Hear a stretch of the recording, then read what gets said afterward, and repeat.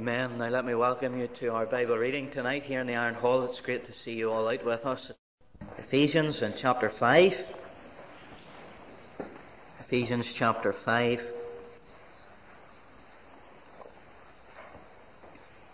And as you can see on your study sheet, we're looking from verses 8 through to verse 14. And our subject is the children of light. And we begin reading at verse 8. Verse 7 leads us on. It was our last verse last week. Be ye not therefore partakers with them, for ye were sometimes darkness, but now are ye light in the Lord. Walk as children of light.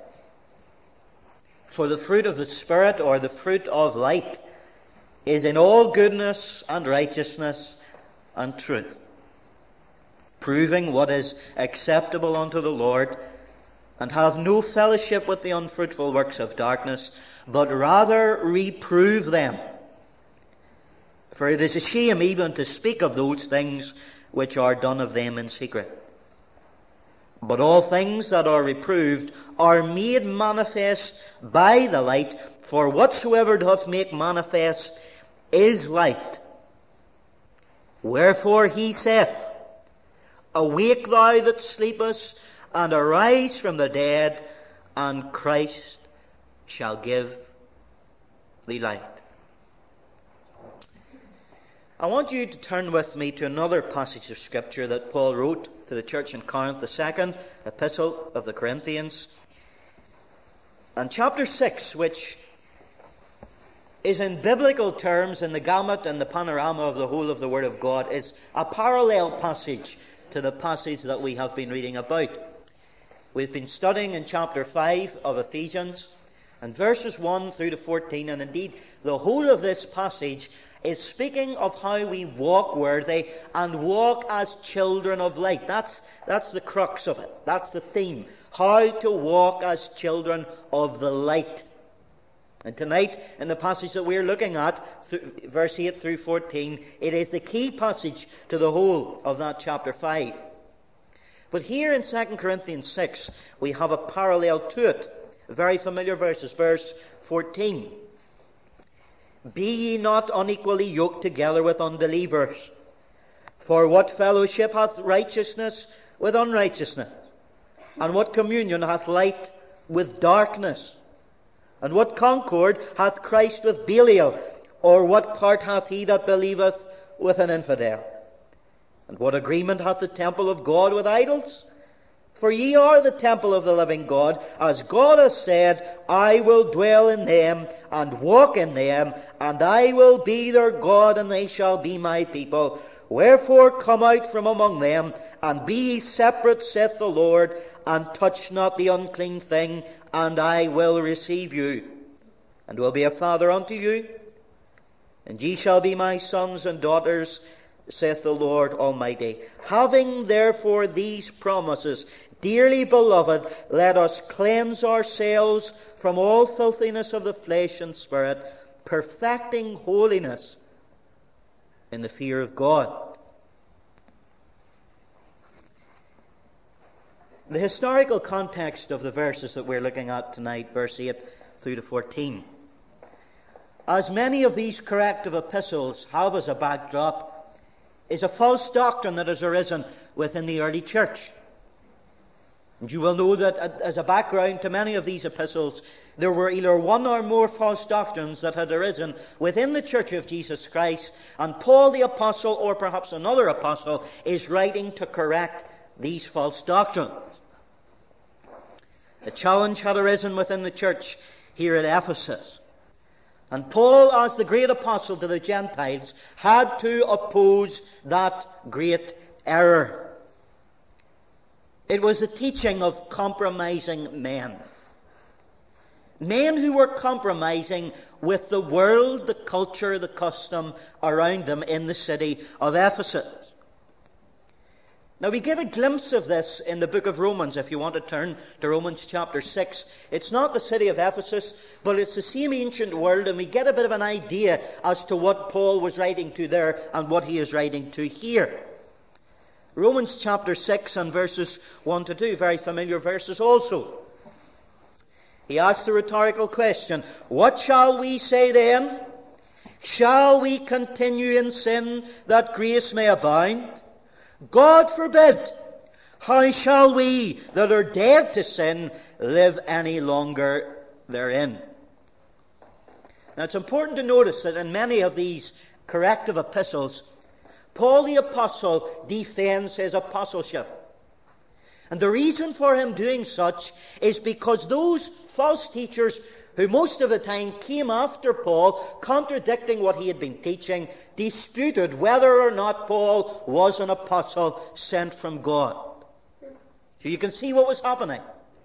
First of all, these false teachers were undermining Paul's credibility. And once they had pulled that rug from under these believers, they had lost faith in Paul the Apostle as the great teacher of God. Then they could begin to unwind the teaching that Paul painstakingly had watered and planted and watched grow within the lives of these new believers.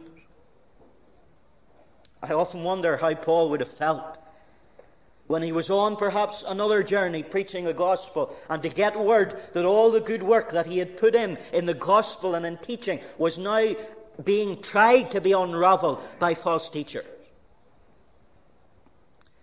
Paul's opponents denied his apostleship and contradicted his teaching.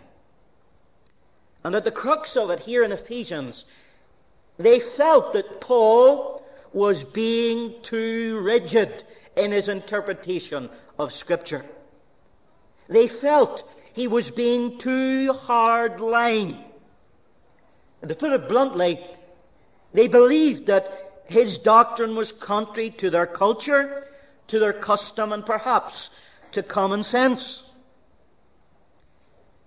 What they believed in could be termed as antinomianism. You can explain that word from the book of Deuteronomy by the name Deuteronomy, and you have that little phrase, nonomy, within it, which means law. It's Latin for law.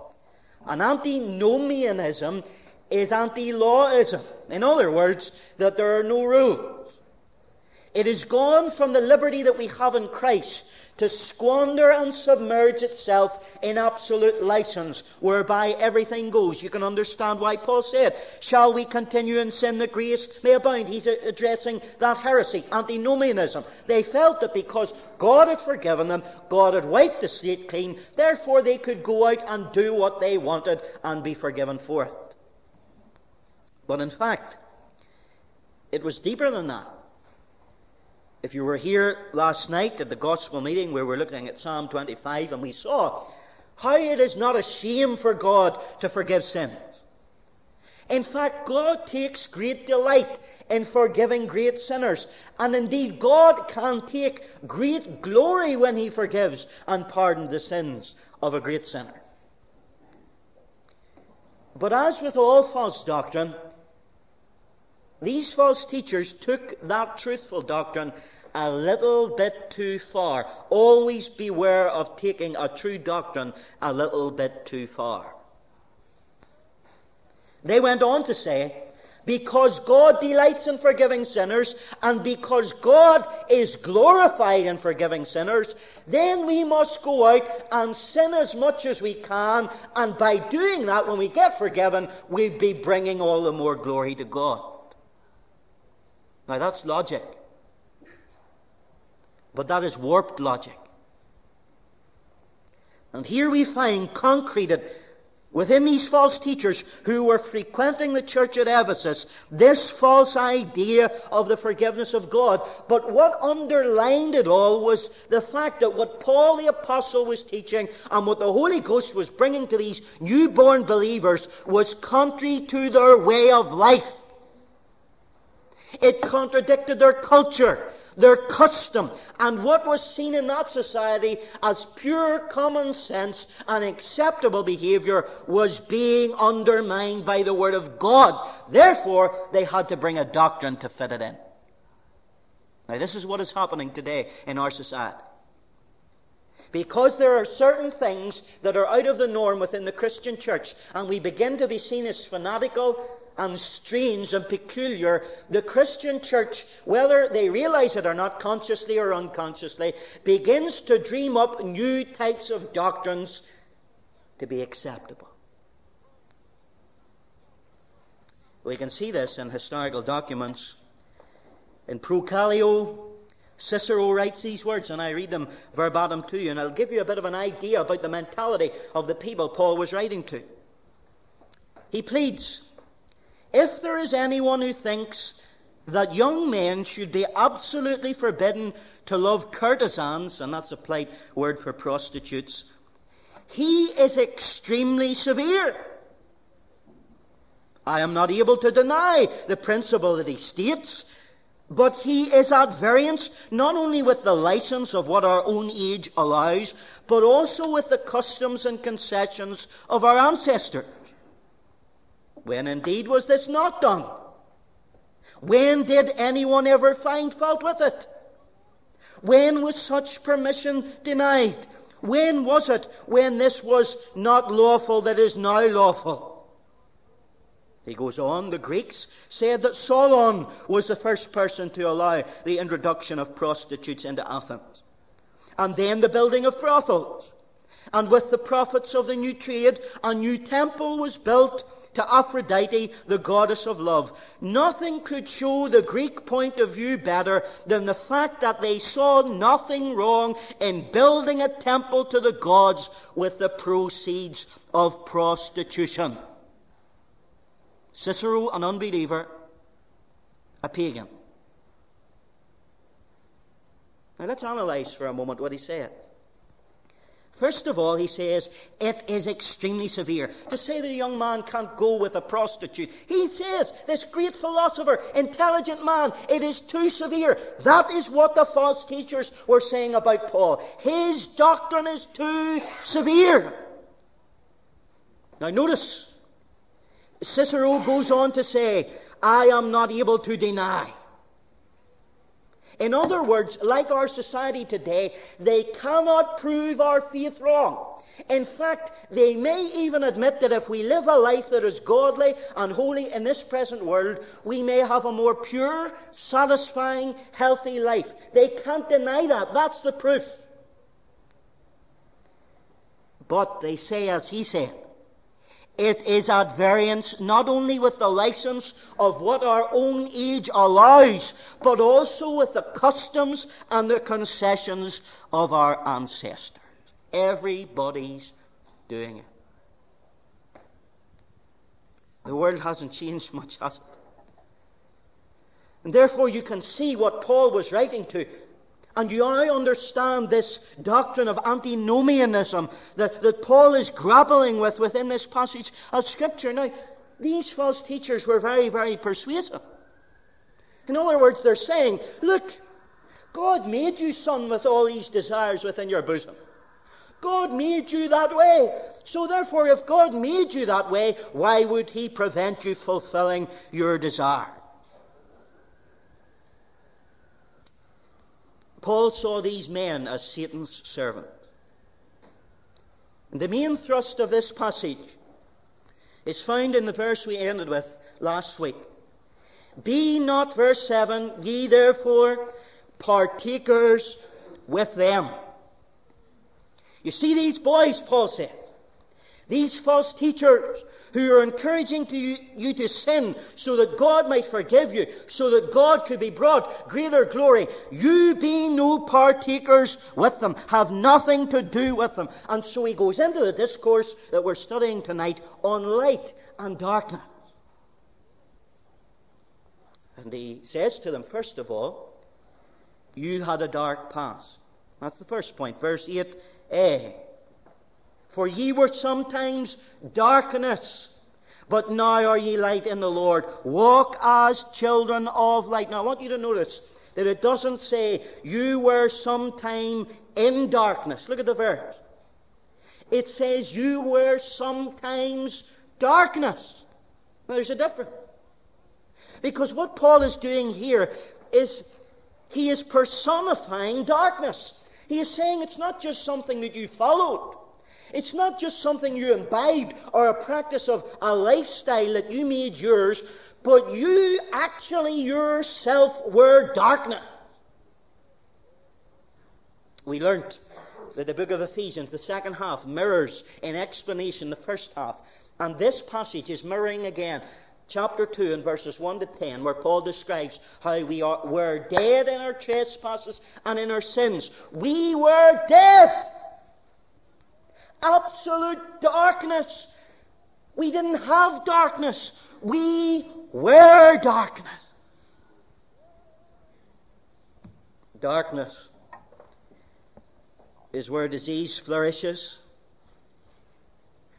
Total darkness brings death to the earth's flora and fauna and all life. If we haven't the sun, we have not life. And that is what it brings, death. And spiritually speaking, Paul is saying here, as one writer put it, the leaven of sin silently swells in the darkness until the whole life is infected. What a past we had. I believe sincerely that some of the greatest difficulties we have in the Christian life with regards to holiness are because we do not fully understand our own depravity before we were saved. We think of ourselves more highly than we ought. Paul is reminding them, you have a dark past. This was your past. You were darkness. And then he goes on in verse 8, the second half, but now are ye light in the Lord. You have a bright present. Those old things are gone away, those old dark things, and now you are in union with the Lord, and the Lord is the Lord of light. He is light. We are in him, therefore we now are light in the Lord. You see his thought pattern? You've come from being darkness, and you can't come to be near the light. You can't come to partake of the blessings of the light. You were darkness, and you must become light. And the only way that you can come from being darkness to come to being light is being in the one who is light. Therefore, Paul said, our state should now correspond to our standing. Isn't that what this wee book's all about? Because you are blessed, do this. Because you have this, live like this.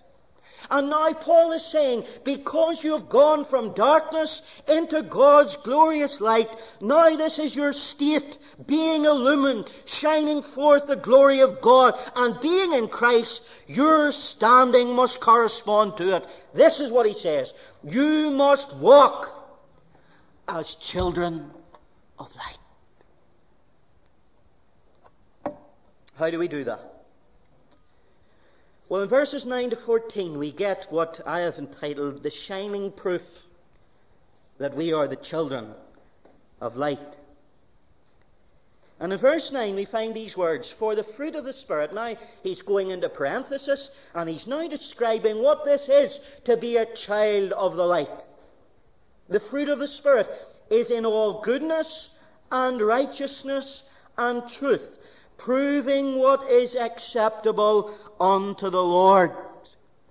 He's telling us, look, if your past is darkness, and if your present is light, and you are now the children of light, you are to walk as the children of light, and if you are walking as the children of light, you will show forth the fruit of light.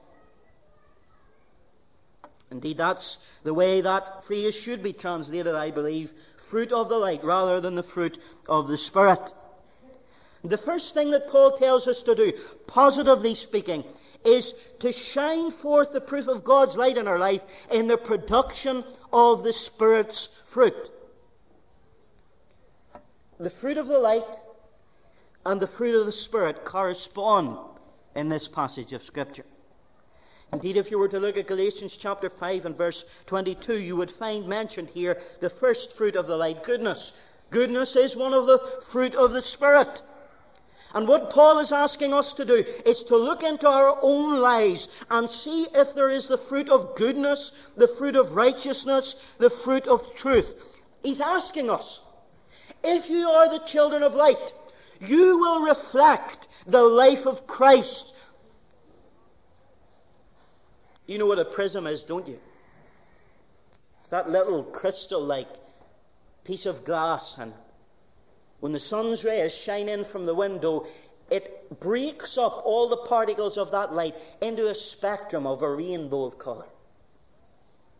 And God is saying, look, if the light of God is in you, you will be the prism of Jesus Christ. And you will radiate His light in these three things: goodness, righteousness, and in truth. Now let's look at them. Look at the first one, goodness. Within the Word of God, this is an inclusive term. It means all moral excellence. It means what it says, goodness. It is one of the fruit of the Spirit. And to put it in a defining term, it is love in action. Charity. Loving in action by what you do, say, and think of others around you. That is what goodness is. And if you are walking as a child of the light, you will have goodness with you. Secondly, he says we need to have righteousness. Now, righteousness here means integrity. Integrity in our dealings with God and in our dealings with other human beings, with men. We have integrity with men in our actions, what we do and what we say. We have integrity with God by our character, who we are and the way we live, who we are inside. And this righteousness is a fruit of the light. Before God, our conscience doesn't condemn us. And before man, we are blameless. And then thirdly, he mentions truth.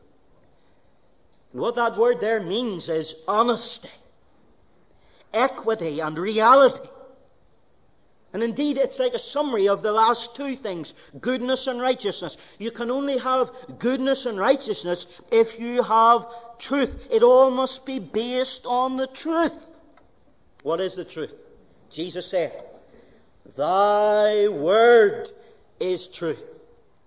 And therefore, if you want to have the truth, and if you want to be sure that one of the rays that's shining out of your life, because you're a child of the light, is truth, you will walk in the truth. John said, "I have no greater joy than my children walk in the truth." It is walking in the Word of God.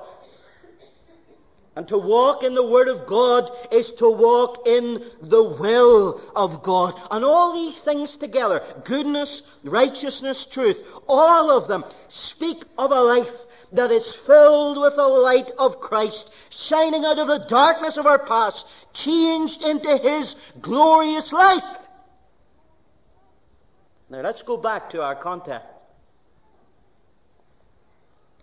This is the difference between God's faith and pagan religion. It doesn't change. It didn't change in Paul's day. It hasn't changed in our day. For pagan religion and the life of our custom, our community, our times, and even common sense through consciences that are seared with hot irons because of hardening themselves in sin, all of them encourage immorality. But God encourages morality. God is able to plant into the bosom of an unbelieving child a dead sinner that should be dead and buried. He's able to put His own life into their soul, and He's able to make them live unto holiness and unto godliness. That's amazing, isn't it? That to come from the life that these pagans lived, with all the ritualistic prostitution and false god worship, and all the extortion that was in society of the day, and to come from that great darkness into God's glorious light, to be holy. That's the power of our God. You see, in Paul's day and in this place, Ephesus, It was permissible not only to use prostitution, but to swindle, to cheat people out of money in your own business in order to contribute to the temple. He didn't care how the money came to the temple, as long as they got money to it to build it. Hence, when Paul, remember, when he went into Philippi in the book of Acts, chapter 16, he condemned those men who were making the idols, making money to build this temple. And when he condemned them, it aroused anger. And they had him whipped. And they had him thrown into prison. Why? If you look at Acts 16, 20 and 21, listen. This is the reason why. They pointed the finger at Paul and said, "These men, being Jews, do exceedingly trouble our city, and," listen, "teach custom, which are not lawful for us to receive, neither to observe, being Romans." Teach custom. Our Lord Jesus Christ, and we go on a slight digression now, shed a great deal of light on the subject of the light. If you're to go back to Matthew's Gospel in chapter 5 and verse 16, he gives this instruction to his followers. Listen, "Let your light so shine before men that they may see your good works and glorify your Father which is in heaven."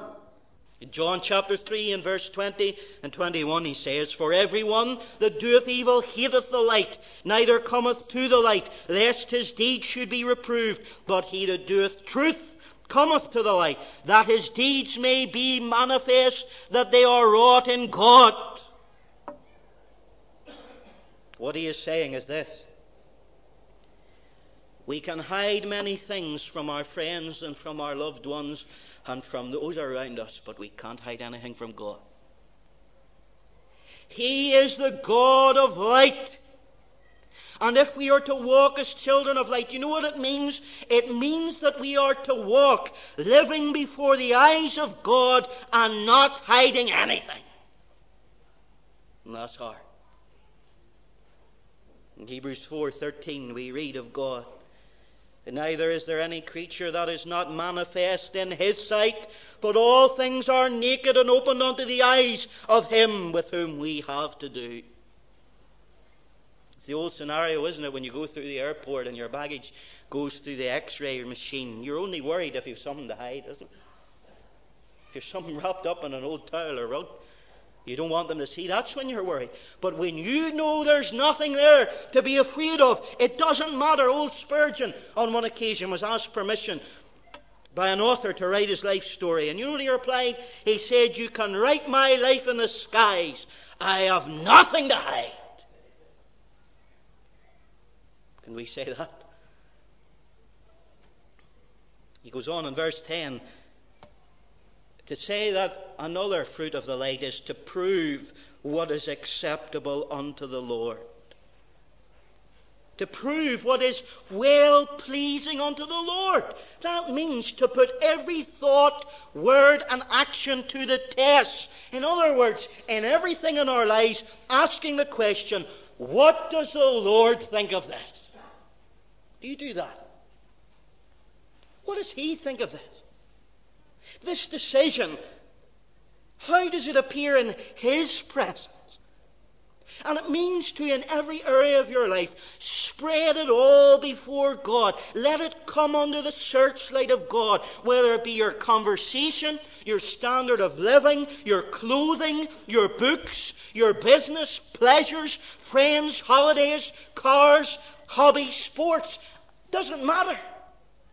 It means to put everything under God's great light. Do you do that?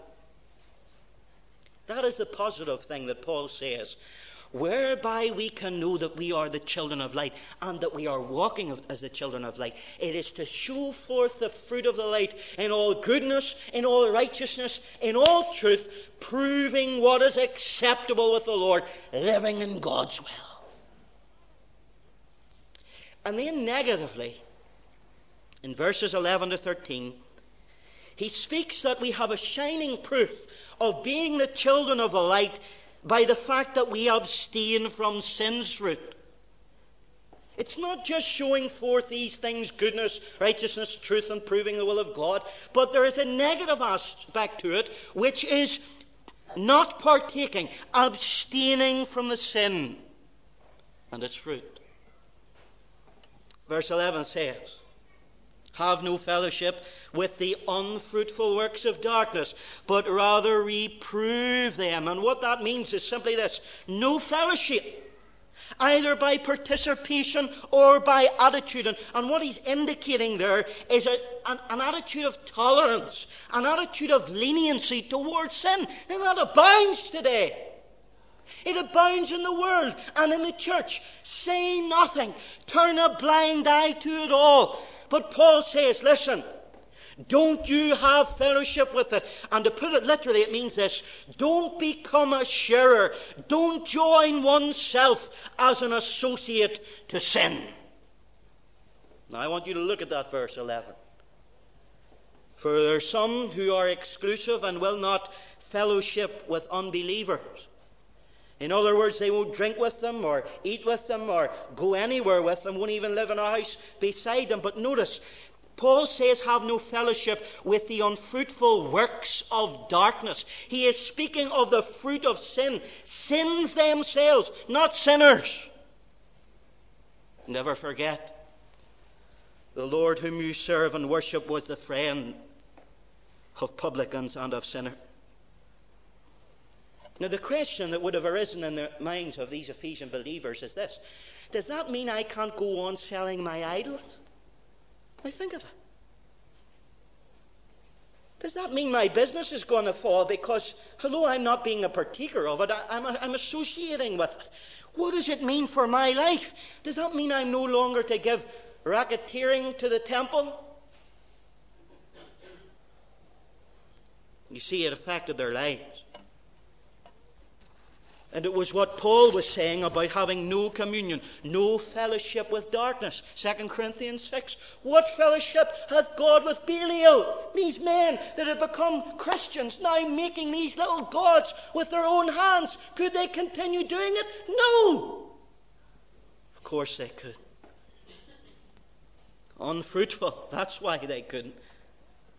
This is deadly. This is poisonous. Look at the verse. These are unfruitful works of darkness. They will bring into your life and the life of every believer that dabbles in them utter barrenness and deadness. That's why Paul asked in Romans 6, the passage we already read about antinomianism. Verse 21, he asked the question, what fruit had ye in those works whereof ye are now ashamed? What fruit had you in those? He concludes that statement by saying, for the end of those things is death. The wages of sin is death. Leave them. Leave them behind. Turn away and walk as children of light. Paul is saying, have nothing to do with them at all. Touch not the unclean thing. Come out from among them and be ye separate, and I will receive you. They had come from the world of darkness, the world of dim lights, the world of locked doors and back street rooms.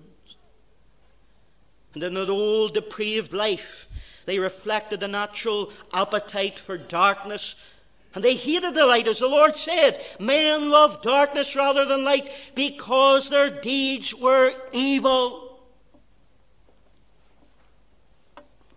Now, Paul was not just telling them, listen, you abstain negatively from prostitution and from making idols and from doing all these things and giving money to the temple and contributing to your custom and community, which is sinful. But he goes further than that. He says, no fellowship, verse 11, with unfruitful works of darkness, but rather reprove them. It's not enough that you pull back from these things and have nothing to do with them, but you must positively reprove and expose these things. Two ways in which you can do that. One, by the life of holiness. As the Amplified Version of the Bible translates this verse, but instead let your lives be so in contrast to expose and reprove and convict them. If you're walking in the light and you step out from among the darkness, and you walk in a holy manner before men and women in this ungodly and adulterous generation, you will stand out and convict them of their own sin. 2, you reprove and expose by the words of correction that you use. Guided, mark now, guided by the Holy Spirit. It's true, isn't it, that God's glorious light reveals all true character.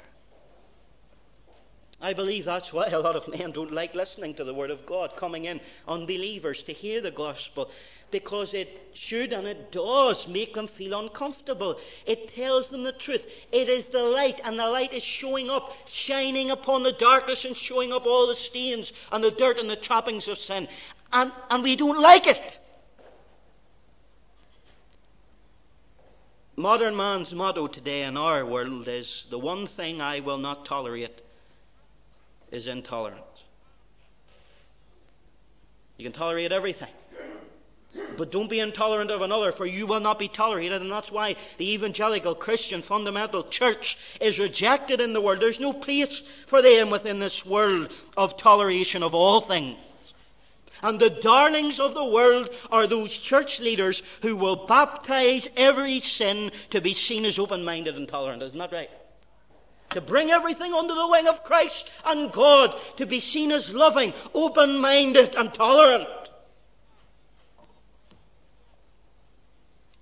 Verse 12, Paul goes on. You can't be tolerant of these things. You have left them in your past life. You are now children of the light. You have to show forth other fruit. You have to expose and reprove and reject these things. Why? It's even a shame to speak of these things which are done of them in secret. You're not even to mention these things, these unfruitful works of darkness. It's a shame to speak of them. Never mind committing them. You're not even to have the words upon your lips.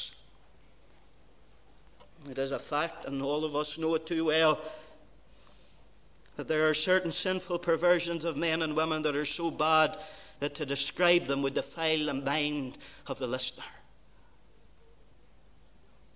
And therefore, the Christian should refrain even from mentioning these depraved, deplorable things. And listen, we need to be careful, because I sense in our Christian age today that in some circles there is a need, a feeling of necessity to go into great detail in describing sins of all violence. It could be said that you could learn more about certain perversions by going into a Christian bookshop than anywhere else.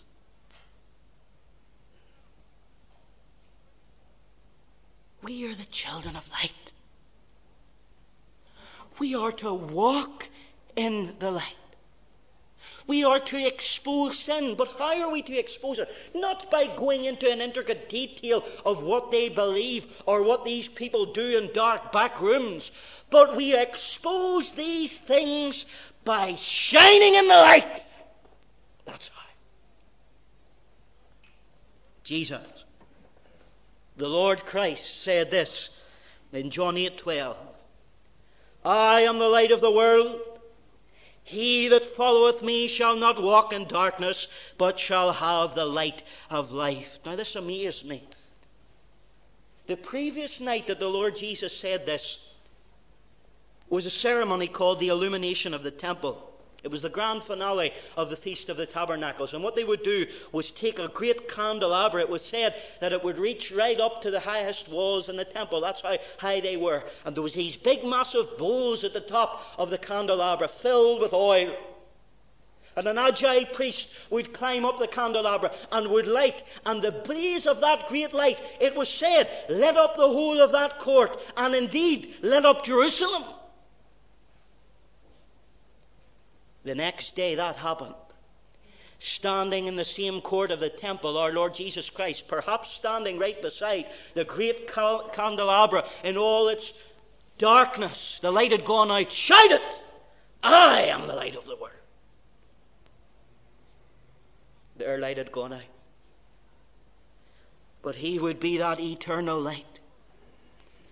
And he shone, and the problem that he had, and I say that, his problem in humanity as he came as God's Son into the world, that because he shone the light of God, he illumined all the darkness around, and men's sins were to be seen.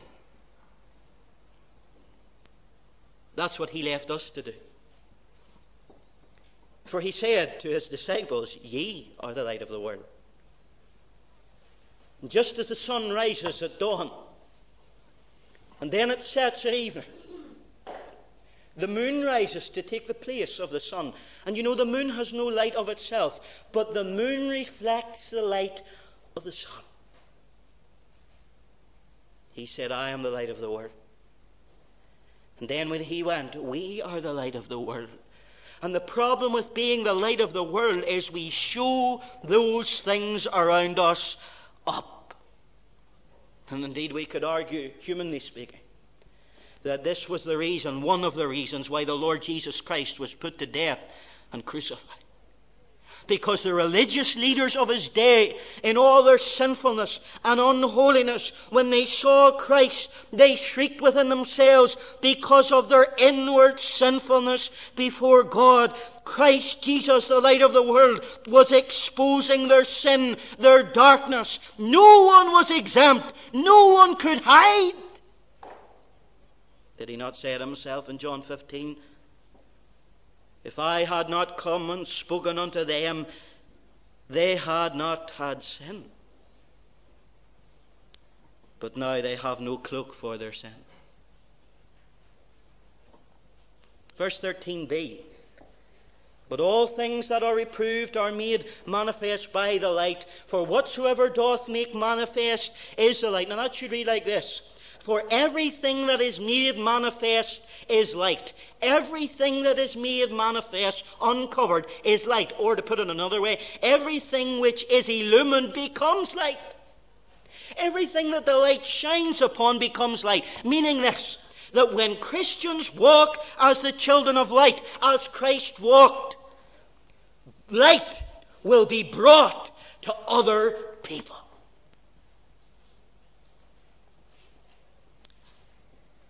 We are to show forth God's light. And it's not just preaching the gospel, but it's preaching a gospel with a life filled with the light of God. That's what makes the difference. When men can see that is for real, that really works. Would you buy detergent off a man that was standing in rags at your door filthy? Would you?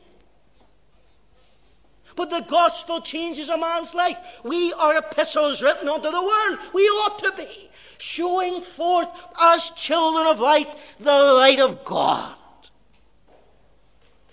And the sad thing is, whenever you begin to show signs of wanting to walk in the light, and wanting to be more holy, and wanting to be more godly, even in the church, in fact, mostly in the church, you begin to upset the folk around you.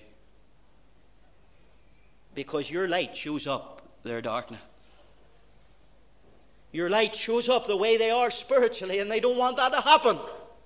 And it disrupts the light of the world. Christ of God disrupted this world. He brought enmity in the home. "I came not to bring peace, but to bring war." Because the light shows up the dirt.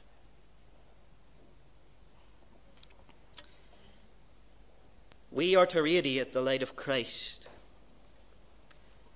Have you ever been in the company of those that really radiate the light of Christ? You know who I'm talking about. You know that person that you know that when you have a bit of time with them and you're in their company and they make you want to be more holy.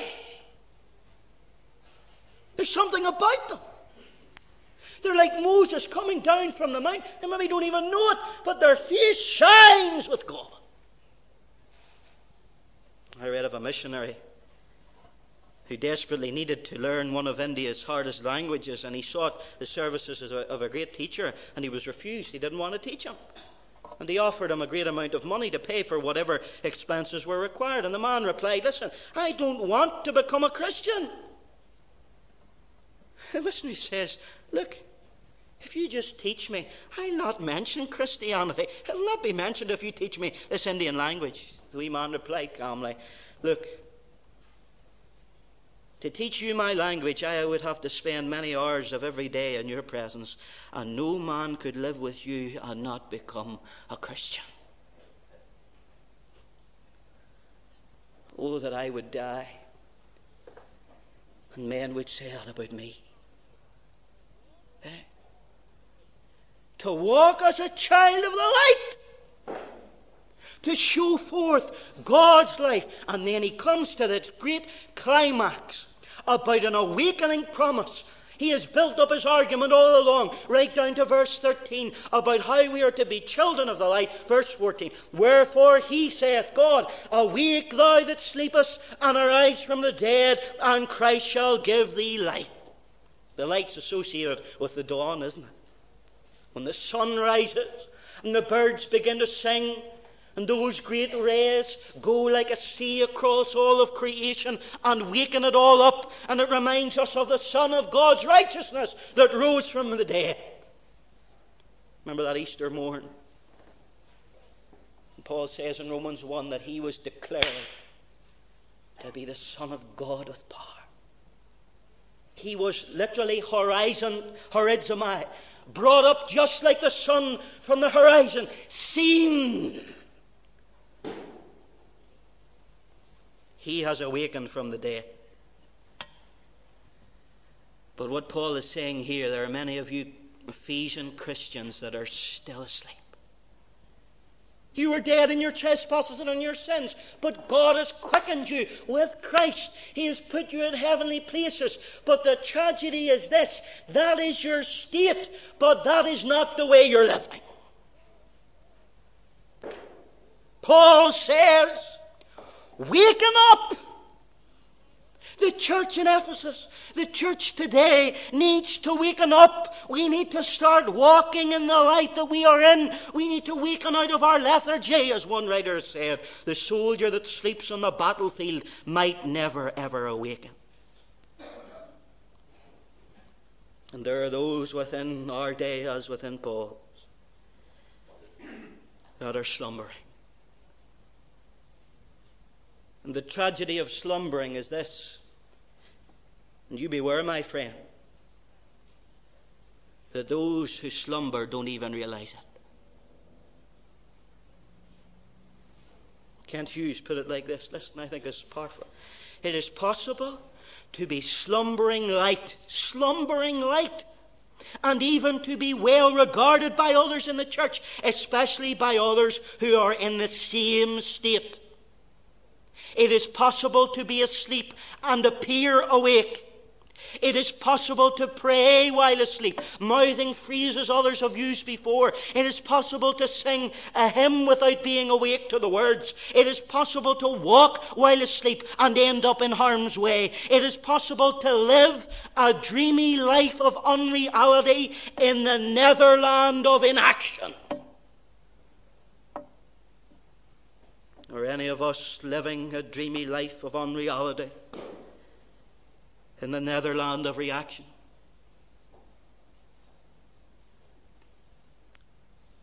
I leave you with these words from Romans chapter 13. The same theme as our passage tonight. Listen. Paul says, and that knowing the time, that now it is high time to awake out of sleep, for now is our salvation nearer than when we believed. The night is far spent, the day is at hand. Let us therefore cast off the works of darkness, and let us put on the armour of light. Let us walk honestly as in the day, not in rioting and drunkenness, not in chambering and wantonness, not in strife and envying, but put ye on the Lord Jesus Christ, and make no provision for the flesh to fulfill the lusts thereof. I end with this. Listen. The light calls us tonight to a life of illumination in Jesus Christ? Will we walk as children of light? Our Father, we pray that we would be as our Lord instructed us to be, a light set on a hill. Lord, that we would not put the candle underneath the bed, but that we would put aside all filthiness and all the old clothes of darkness and death, and let our light shine before men, that they may see our good works and glorify our Father, which is in heaven. O Lord, help us to more holier be, that thou should be seen in me. In Jesus' name, amen.